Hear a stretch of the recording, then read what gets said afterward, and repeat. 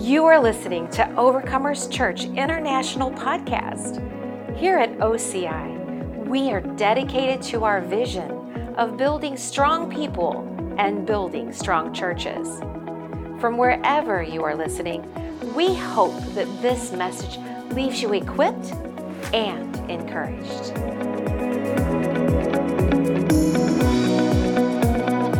We are going to talk about being a living sacrifice, which I know doesn't sound awesome, but it actually is incredible. And so one thing that I have come to do, it's just like part of my journey with the Lord. And so being a living sacrifice isn't a one-time occurrence. It is actually a lifelong decision.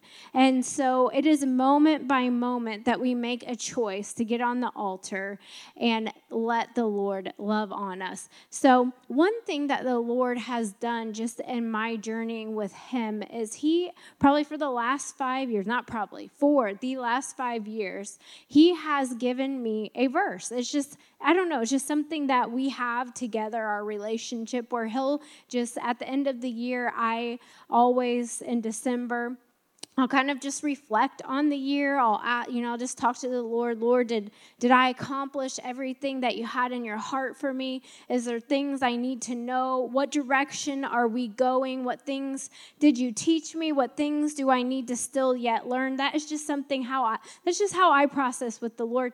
And without fail, over the last 5 years, he has just given me a verse of the year. And so it's been so fun, but then sometimes, very enlightening, which is what the Word of God will do. It will come and it will enlighten you. And so what always seems like, and it's the Word of God, so it's awesome. What always seems like, oh, yes, Lord, is like, he does a work in you with the verse that he shows you. And it's so fun throughout the entire year. He will keep bringing things up, and he will keep bringing things up, because who knows that the Word of God, it is alive and it is active and it is so deep and it is so wide, and so it's unsearchable, because the Lord is unsearchable. There's so much vastness that you can read the same scripture over and over and over and over again and pull out something new and new and new every time, because that's just how revelation comes.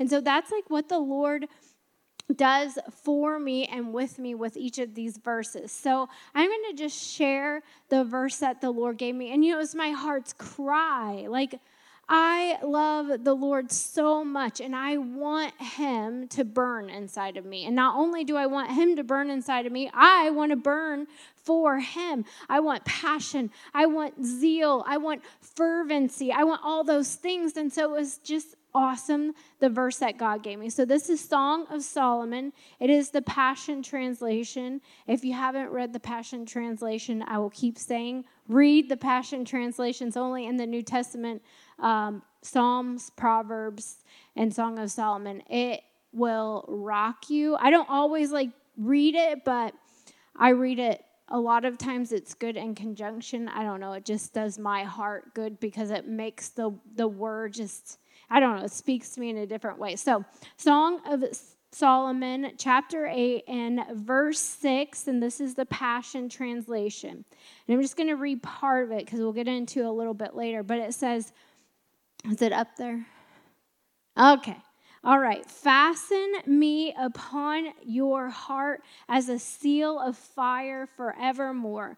This living, consuming flame will seal you as a prisoner of my love. And then my passion, it's stronger. And so I love that. Like, that is my heart's cry. Lord, I will fasten you upon my heart. Will you fasten me upon your heart? Like, I want you to burn. I want you to be seen. I want to be not only known by you, which I am, but I want to know you in deeper ways. And as I go deeper with you, I want you to catch me on fire. I want you to consume me. And so, sometimes we have to be careful what we pray for, because when you're asking the Lord to come and consume you and burn you and change you, guess what you just did? You gave him an invitation to help steer you and guide you in the right way. And sometimes, I think we will say things, so we shouldn't say or pray things flippantly. We should know what it is that we're saying. Sometimes I remember singing a song. We haven't done it in a while, but take me into deep waters. I think it's oceans, where my faith is without borders, and I'm singing, and I'm like, oh my gosh, I'm in the deep waters. Lord, help me. But he does. He helps me. So I'm like, and then I know one time too, for a while, I had the prayer of Jabez on my mirror, and I was faithfully declaring it out of my mouth. Enlarge my borders, Lord. Expand my tent pegs. And he started to enlarge my borders and extend my tent pegs. And sometimes growth is really painful. Those of you who have had babies completely understand that when you're stretching, you're growing your capacity. Sometimes you're like, oh my gosh. So probably about after a month of having that up, I pulled that down, and I was like, I have been stretched enough. I do not want to stretch anymore. No, that's serious. Let it stop, Lord. I got to catch up. So be careful what it is that you pray for. So I want to have the Lord burn in me. I want to be known by God. I want God to be known by me. And so, I desire these things. And there are a few people in the Bible I just want to take you through who also desired these things. And then we can see as a testimony through their life how they went on the altar, how they desired Jesus so much, how they sought him that nothing else mattered, that they were able to go and do the things that Jesus wanted them to go and do. And one of them is Jesus. So let's look at John 17:4. And I love this verse. It's, is it up there? Okay. I have glorified you on earth. This is Jesus talking. It is red letter. Whenever you see red letter, that's Jesus. And he's praying to the Lord right now. Has his attention and affections focused on God. And he said, I have glorified you. So this is Jesus talking to his Father, having a conversation with the one. He said, I have glorified you on earth.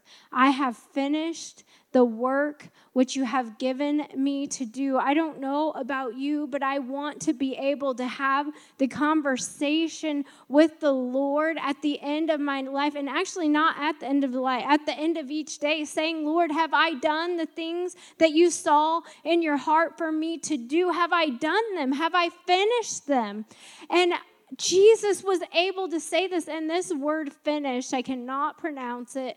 It's the same word where we get the word telescope, and it's like a pirate's telescope where it is extended. It has fully been, Jesus was saying, my telescope is fully extended. I have reached full capacity. I have done everything, and I want that. I want to be able to extend my telescope out, my journey with the Lord, and say, I have done everything. Not only that, but I have glorified you. I have not made this life or my life about myself, but I have made it about the one who changes everything, the one who comes and burns and consumes us. That is what I want it to be about.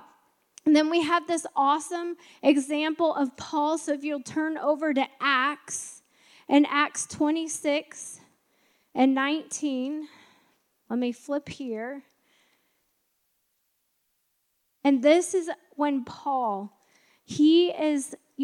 lived an amazing life. At first, he was persecuting the church. He was doing what he desired.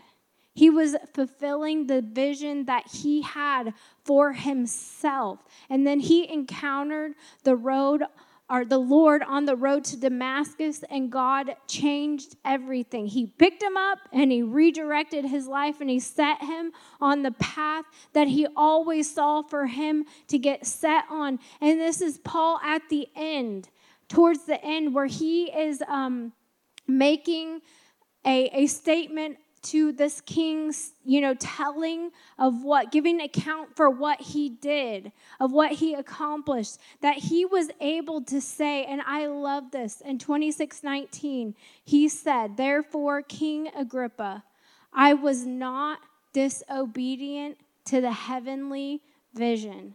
Could you imagine? I am imagining this, but I have not arrived to this full place where I have not been disobedient. We have things that we want on our own that isn't necessarily even bad, but it's not exactly what God wants for us. And I want to be an obedient daughter. I want to be the daughter that is able to stand at the end of her life and say, I wasn't disobedient to the things that you saw for me, God. I didn't say no. I lived a life where I said yes, and I continued to say yes. And it didn't matter what it cost me. It didn't matter how hard it was. It didn't matter what I went through or what I didn't go through or what I had or I didn't have. We hear Paul talk about that. He was content in all things, and his life wasn't his own. His life belonged to the Lord. And so he was able to say this at the end, like, I did it. I did whatever it is that the Lord wanted me to do. So it doesn't matter if you are the one who condemns me. It doesn't matter if you are the one who sends me off to die, because I did everything. And he is telling this to the king. He is giving account even before, at the end of his life, where he is standing before a king and saying, I did these things. He's proclaiming the gospel still yet. He wasn't scared. He wasn't fearful. He was just standing there giving glory to God. And then we have Stephen. And let's look in Acts 6. So just go back just a few chapters here. And 8 and 10, you have to remember Stephen, he was the awesome man of God. And this, let's read verse 8 through 10 here. And it says, "And Stephen, full of faith and power, did great wonders and signs among the people. Then there were some. They arose from what is," oh, no, hold on. I'm reading verse 8. I want to go to verse 10. Oh, I said 8 through 10. Okay. And 10, they were not able to resist the wisdom and the Holy Spirit from which he spoke. So Stephen, he was declaring the goodness of God. He was declaring all the wonders. And not only declaring it, he was walking in power. So there were signs and wonders that were proceeding from him. And the people, they couldn't resist him. But they wanted to resist him because they did not want to hear what it is that they say. So if we fast forward, and so all through this, Stephen is giving account of all the things that God did, of all the signs and wonders. He's giving account to the people that Jesus is Lord, that Jesus is Messiah, that God is good, that God is who he says he is, and that he will do what it is that he says he will do. And Stephen, he wasn't moved by the naysayers and the persecutors. He was focused in on the Lord. And if we look at Acts 7 and 54 through 57 here, it says, "When they heard these things, they were cut to the heart, and they gnashed teeth at him." Sometimes when we are saying and doing the things that God is asking us to do, and we're saying yes, there are going to be people who don't like what we're saying, but it cannot stop us. It should not hinder us from doing what it is that the Lord says that we will do, because there is protection, there is grace, there is favor to do those things. And then in the midst of the ones who don't hear, there will be people who hear. And you can't discount the seeds that are placed in the people, even if they don't want to hear them. And so I love this. Instead of Stephen running away, he did this. He pressed into the Lord, and he leaned into the Lord. And this is what he said. But he, being full of the Holy Spirit, he lifted his head and he looked at God. And he gave other people an invitation to see the things that he saw, to hear the things that he heard. And it said, look, hold on. It says, he gazed in the heaven and he saw the glory of God and Jesus standing at the right hand of God. And he said, look, I see the heavens opened and the Son of Man standing at the right hand of God. He was so in tune to the Lord that it didn't matter what was happening and other people. It was causing faith to rise up in them, but because they didn't want to hear, they didn't want themselves to give up their fleshly desires, to give up their life, they resisted. It says God resists the proud. And so where in our life are we being proud or having pride? Are we resisting the Holy Spirit? Are we not leaning in and seeing the things of God? Because that is where everything and all the goodness and glory happens. So they cried out with a loud voice. They had to stop their ears. Like, could you imagine this? Like, I'm ministering and say you put your hands over your ears because you can't stand to hear. And the only thing that they knew to do was to, kick them out and stone them to make them be quiet. But it didn't matter. It didn't matter to Stephen because his life wasn't his own. His life belonged to the Lord, and it didn't matter what it cost him. He was looking unto Jesus, the author and the finisher of his faith. And even like Paul was saying, like it doesn't matter. It doesn't matter to live.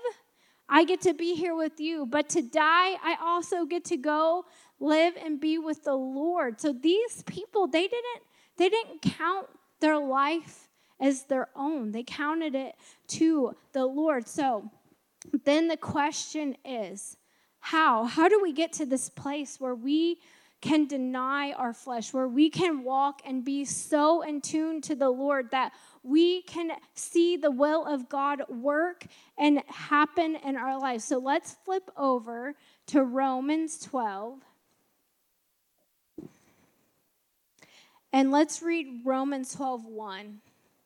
And it says, I beseech you, therefore, brethren, by the mercies of God, that you present your bodies a living sacrifice, wholly acceptable to God, which is your reasonable service. And when I was reading this, we want to present our bodies as a living sacrifice. And I don't know about you, I want to get on the altar. But sometimes it's really hard to get on the altar because you have desires and you have flesh and there's things that you want and things that maybe you don't want. And it's just this balance of going from, do I get on the altar or I don't get on the altar, and I want to get on the altar and I want to burn for God, but I'm going to have to give up this, or I'm going to have to let go of this, or maybe the Lord will bring up this thing that I don't want him to see, or maybe we just don't even have any desire. And so part of the time, like I was asking the Lord when I was preparing, when did this journey begin? And I've been asking for weeks for the Lord to remind me when I began the journey of getting on the altar, when this kind of relationship started where I just desired him, where I wanted more of him, where I keep saying no to these fleshly things, where I keep being ignited with the things of who he says that I am. And I hadn't heard, and I like to know when like things began. I don't know, it's just me. And this morning during worship, the Lord, he reminded me of the moment where this started. And I actually had written about it. I was in this place in my life where I wasn't pursuing the Lord. I had relationship with the Lord. I knew that he was my God, and I was born again, and I thought, that's enough. I thought, that's good enough. I'm not the one who's called into ministry. I'm not the one who needs to seek the Lord. I'm not the one who needs to care what's really happening. I'm not the one who needs to develop a relationship. I'm not going to be the one who's standing in front of people, sharing the gospel, sharing the goodness of God. I'm not the one. I don't need it for myself, but I want it for him. And we had come home from Bible college, and we were at this crossroads. And I was just, I think, being a good wife and a mother and working and doing the things that I knew to do, not necessarily desiring anymore. And pastor said to me, we can't go on like this. I can't continue down the road that God has for me if you aren't also developing in your relationship with the Lord, because it will cause division and much trouble between us. And I had to come to this realization that I always said I would never be the thing that got between him and his calling, because at that moment I didn't realize that I was called. I didn't realize that my relationship with the Lord mattered so much to him, that he desired me, that he called me, that he chose me, and that I do have ministry. I have ministry to my husband. I have ministry to my children. I have ministry to my family. I have ministry to my coworkers. I have ministry to the other moms that I'm in contact with. I have ministry to my kids' friends. Like, I have ministry to all this, and God was welling that up in me. He was saying, you are called. I do desire a relationship with you so much, but I myself, I did not desire relationship. And pastor said to me, I'm going to give it up right now. I'm going to lay it down. And I was like, oh, Lord, no, he can't give it up for me especially. So I did what it is that I knew to do. And I'll just read what I wrote here. I got real with the Lord. And this getting real experience wasn't a pretty picture. It wasn't one kneeling beside their bed with hands folded, going quietly to the Lord in prayer. It was real and it was raw. I was angry and hurt and so broken. You guys, the Lord knows when you're hurting. The Lord knows when you're broken. The Lord knows when there's that raw emotion and it's not making him back away from you. He's actually leaned in, and what he wants is us to lean into him in those moments, because he already knows. And the thing is that when we lean into him, he can cover us, and he can be our ever-present help in time of need. So that's what I was doing. And this, so I was hurt and so broken. This actually reminds me a lot of Hannah in the Bible. The picture, the word paints of her conversation with Eli. Hannah was a hot mess, but she still went to the Lord. And that is exactly what I did. I was like, Lord, who knows, when you call on the name of the Lord, instantly he comes. Hallelujah. And this is what I prayed. And some of us need to know it's okay to pray this. It's okay to be at this place where it's not okay to be at a place where you don't desire the Lord, but he'll meet you even at that place. And I said, Lord, I don't desire you. I don't even want to desire you. I don't think that I need this. But Kent is telling me that I do. So I will honor him and ask. Give me the desire from you. Show me what I need and show me how to seek you. Lord, I need help. I need vision. I need more than what is happening right now. And I went to bed.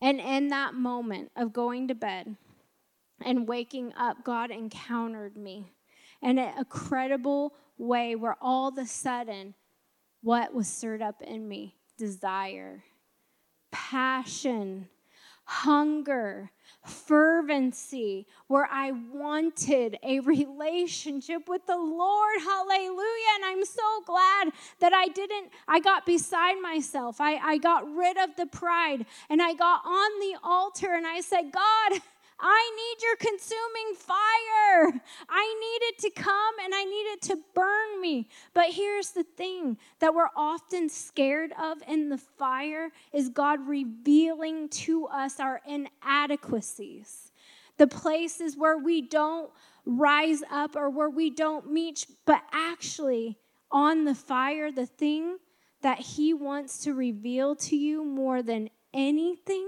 is who he says that you are.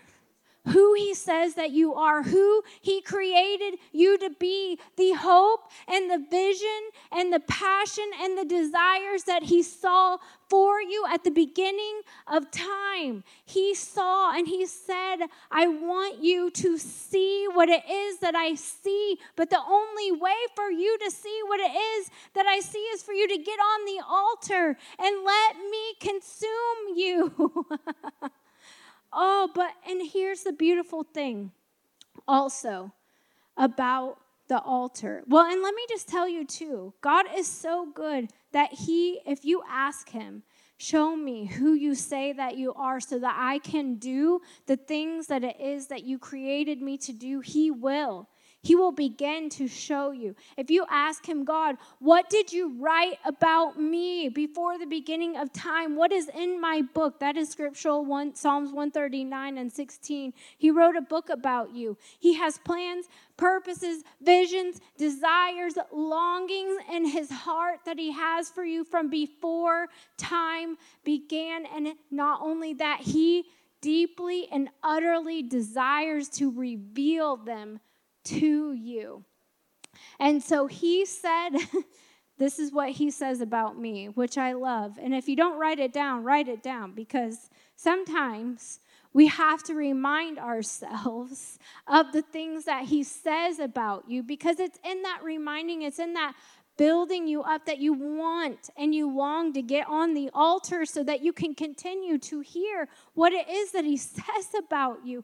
And here's the thing too, is that the fire, it consumes to reveal good things, and it will just automatically, when you're running after God, the things that don't belong, they just come off with ease and not with sometimes we have a surrendering of our flesh that's harder than other times, but most of the time it's just like, I don't want that thing anymore because it doesn't match what it is that you want, and I so want what you want because it's so much better than anything I could ever do.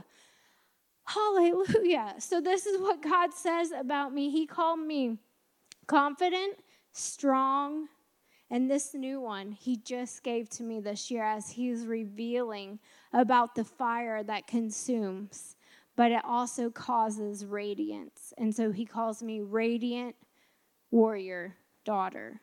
Hallelujah. It's because of what he says about me and what he's continuing to say about me that I'm able to stand up here and be able to proclaim the goodness of God. It's how I'm able to go into the grocery store and see somebody in need and say, God loves you. Let me love on you. It's how I'm able to ask the Lord, what do you say about that person so I can come into agreement with what it is that you are saying. That is how I'm able to do that, because I know what God says about me, and I want other people to know what he says about them. And one other thing that God was just revealed to me as I was just remembering and studying the scripture was he just brought up mercy. It says, I beseech you therefore, brethren, that by the mercies of God. The mercy of God is not getting what you deserve. A lot of times when we won't get on the altar because we know our inadequacies. We know the wrong things that we do, and we think that getting on the altar, God is going to reveal them to us, those things, those deep things that are so, we don't want anybody else to know. And so we think that we can hide them from God when he already knows the thing, and he's not discounting you because he knows the thing. What he knows is that if you get on the altar, I can reveal what I say about you, and no longer will you relate to those things that don't matter anymore, but I will pour my mercy upon you and show you who it is I have called you to be. So it won't keep you away from it. It will make you run to it. The enemy has a plan for your life. You have to remember that. But God has a bigger plan for your life. And so if you can get rid of any shame thinking by putting on mercy thinking, by developing a mercy culture within yourself where you say, God is so good that his mercy is covering me, that I no longer have to relate to the things that I'm not supposed to, and that I don't get the things that I do deserve because God already took care of it. Jesus already took care of it. When God looks upon me because I have said yes to Jesus, he sees Jesus. Hallelujah. And so about developing a mercy culture, I want to read a couple scriptures to you. So let's look at Exodus. And I should have marked this in my Bible, but I didn't. So we're going to go to Exodus 33. And this is when Moses was on the mountain and he was talking to the Lord. Hallelujah. We can talk to the Lord. I love that. We could talk to the Lord. Hallelujah. We do not have to climb up a mountain to talk to the Lord. I can say, Lord, how are you right here, right now? Okay. And Exodus 33 and 18 through 19, and this is Moses saying, please show me your glory, the thing that Moses wanted to see more than anything. And who knows? Moses was not always so awesome. He had his own problems. He had his own inadequacies, but God met with him and God used him and God covered him. And so this is what Moses said to the Lord God Almighty, show me your glory. And then he said, I will make all my goodness pass before you, and I will proclaim the name of the Lord before you. And if you flip over to chapter 34, and look at verse 6, it said, and the Lord passed before him and proclaimed. This is what God proclaimed to Moses. You need to hear this because this is what he is proclaiming. The Lord God, merciful and gracious and long-suffering and abounding in goodness and truth. Hallelujah. That is what God proclaimed to him. I am merciful. I am merciful, and he is continued to be merciful, and he will not continue to be merciful. He is merciful, and that mercy is going and can pass before you. And let's look at Psalms 145:9. Oh, going too far. Do we have it pulled up? It says, the Lord is good to all, and his tender mercies are all over his works. It says they're tender. They're not mean. It's not condemning. It's tender, which means it's very drawing. It's very compassionate. It's very pleasing mercies. And guess what? They are all over his works. And you are his work. You are God's workmanship, created in Christ Jesus to do good works, and his mercy is covering you.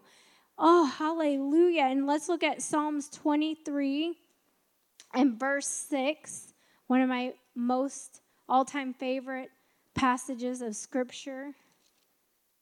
And if you read, it says, surely goodness and mercy will follow me all the days of my life, and I will dwell in the house of the Lord forever. Because his mercy is going behind us and following us, we can get on the fire. We can get consumed. We can be consumed because his mercy is the thing that has covered us. His mercy is the thing that he is declaring to us. He has it. You're covered. He's not going to pull up and reveal your past things, your inadequacies, the things that you don't amount up to. He's going to tell you, I love you. I care for you. You are good. I am well pleased with you. You are my son. You are my daughter. You are my creation. You are the thing that I long to be with. Hallelujah. And it's there's in Lamentations 3:22 through 23, and that's where we get his mercies are new every morning. Hallelujah. If you want to pull that up, Lamentations 3:22.